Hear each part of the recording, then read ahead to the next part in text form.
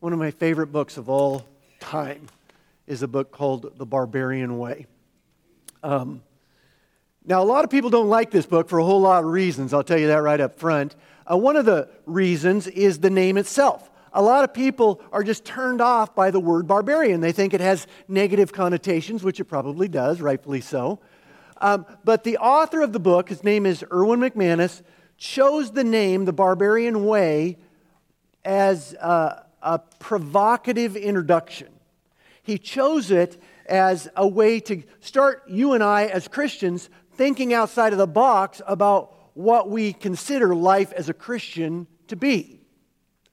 He believes that to live as a Christian is different than what the world often perceives Christianity as being. I'll give you an example of what I'm talking about.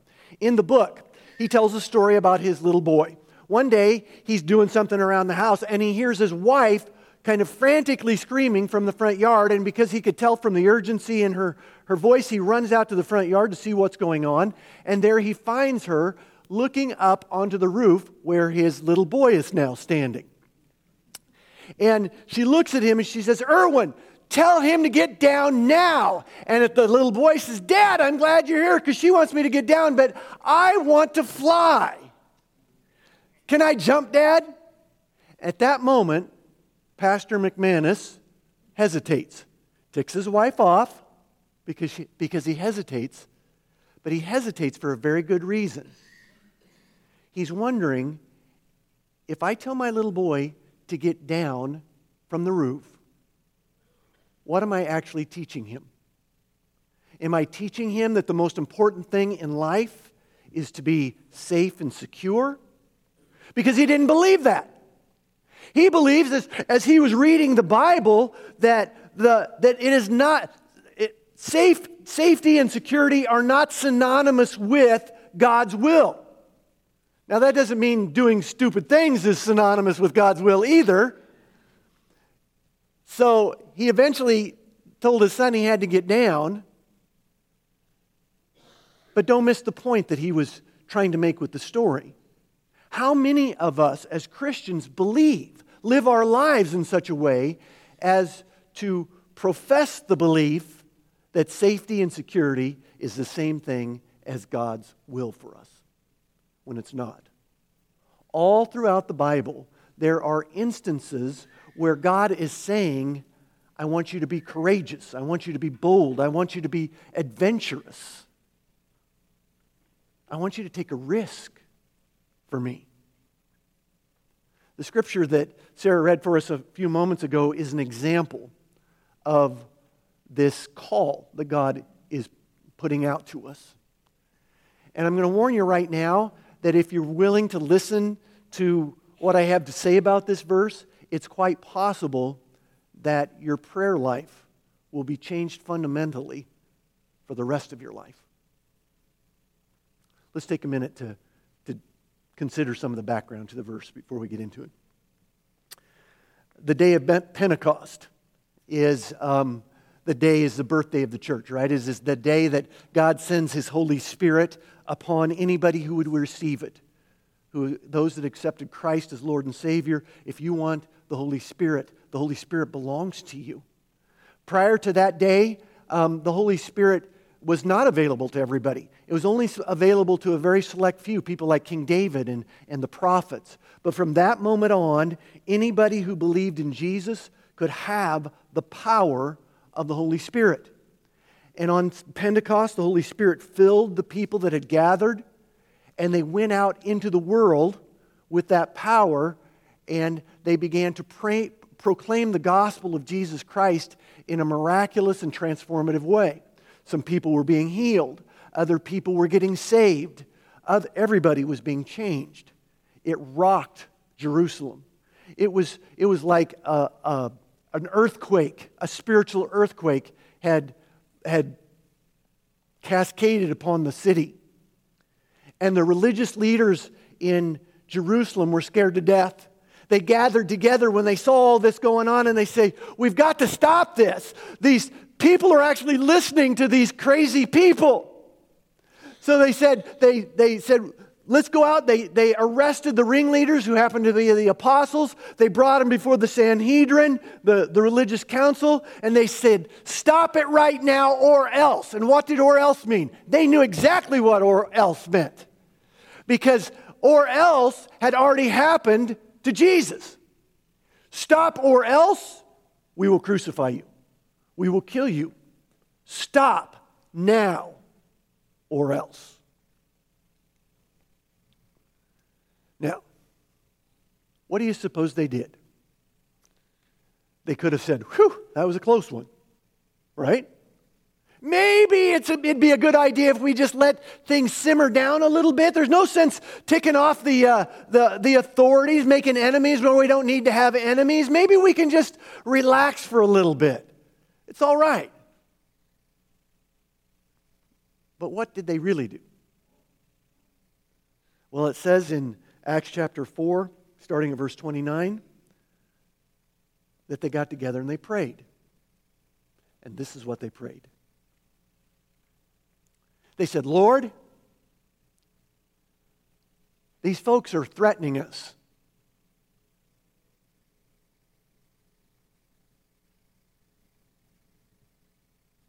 They said, Lord, these folks are threatening us. And then they then say, so protect us? Nope. They said, Lord, these folks are threatening us.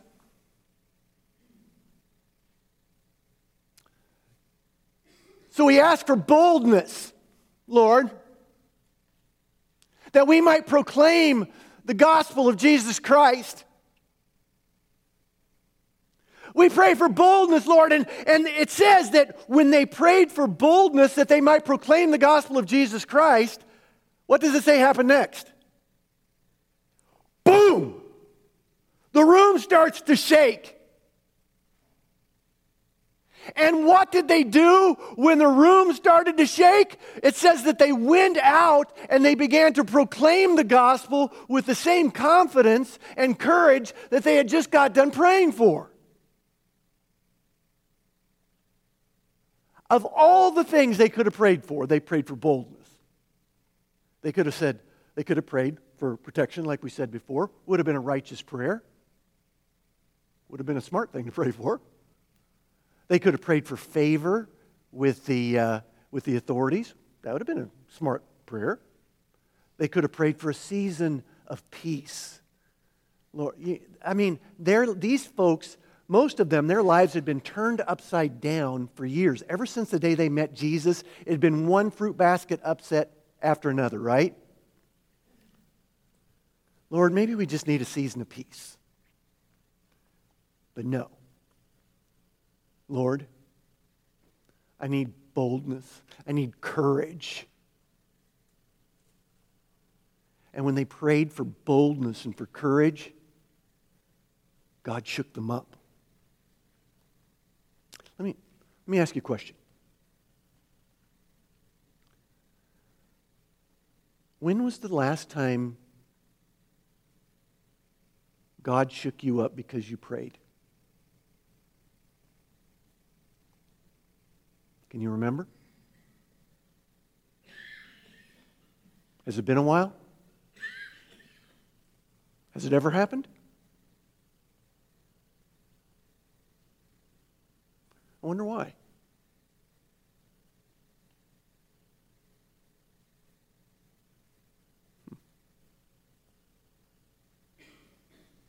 There's people who would say, that's not the way God works anymore. But is that the problem?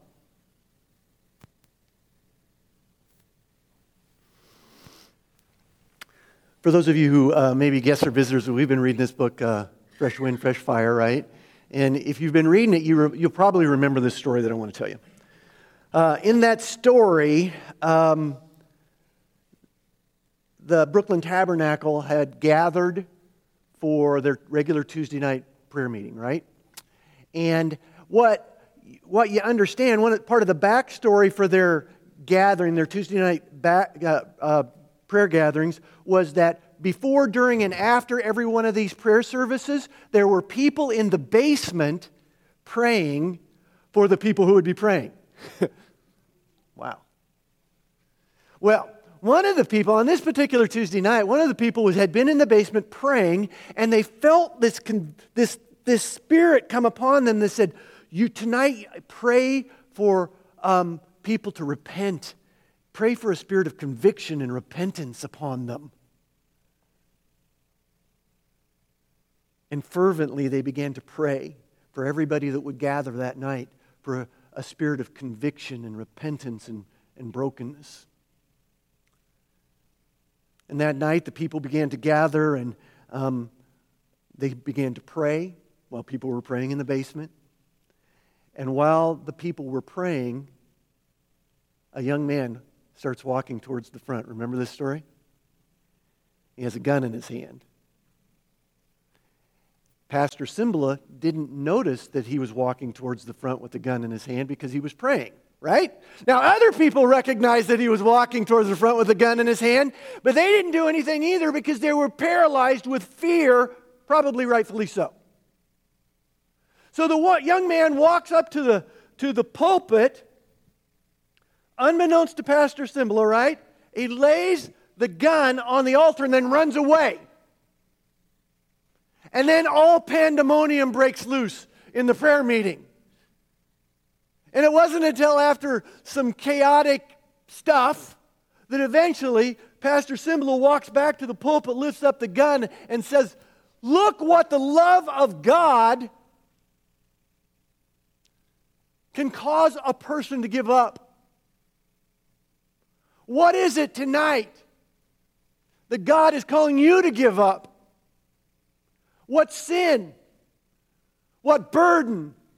What brokenness is God inviting you to bring forward and lay at the altar tonight?" And before he even got the question out of it, people started pouring to the altar,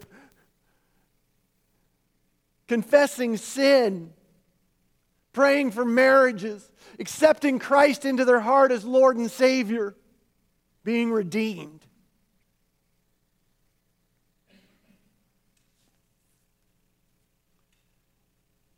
It was a dangerous and frightening experience.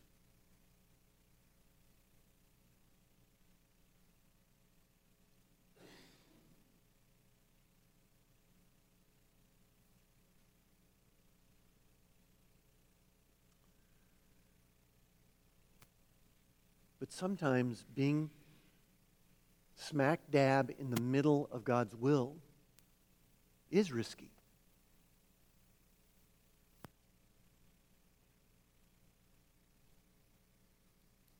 But it's worth it, isn't it? I don't know if it is to you.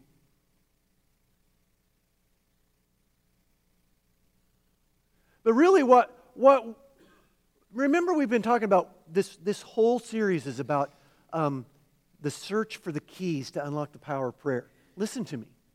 I want you to stop complaining if your prayers are lifeless and dry. Because chances are the reason why your prayers are so lifeless and dry is because you're choosing safety and security over taking a risk. You're choosing your will rather than God's will. You're praying for what you want rather than for what God wants. And the fact of the matter is, you can continue praying for what you want rather than what God wants your whole life, and God is still going to love you. This is not a salvation issue. But if that's what you're choosing to do, stop complaining because God doesn't do miracles in your life, because God doesn't answer your prayers. This is one of the keys. Pray for boldness. Take a risk. Give yourself to God. And see what happens. It's risky.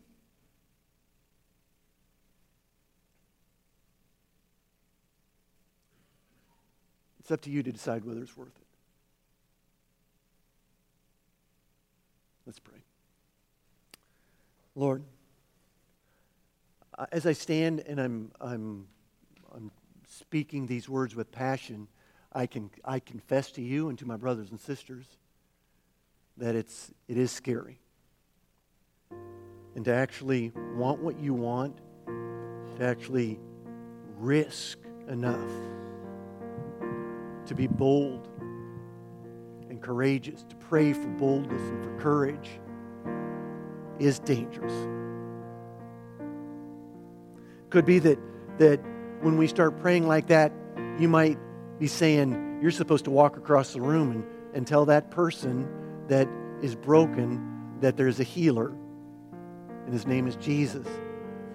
It could be that to pray that prayer of boldness and courage means that God will say, okay, it's time for you to become a missionary.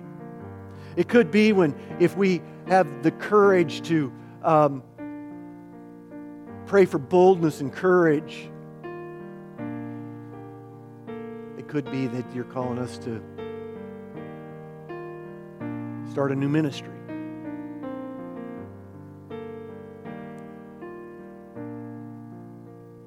To actually reach out to the least and the lost among us. To care for them.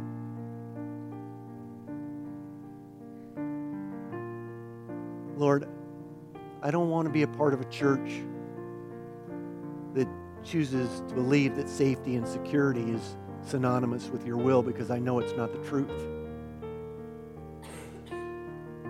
That being in the middle of your will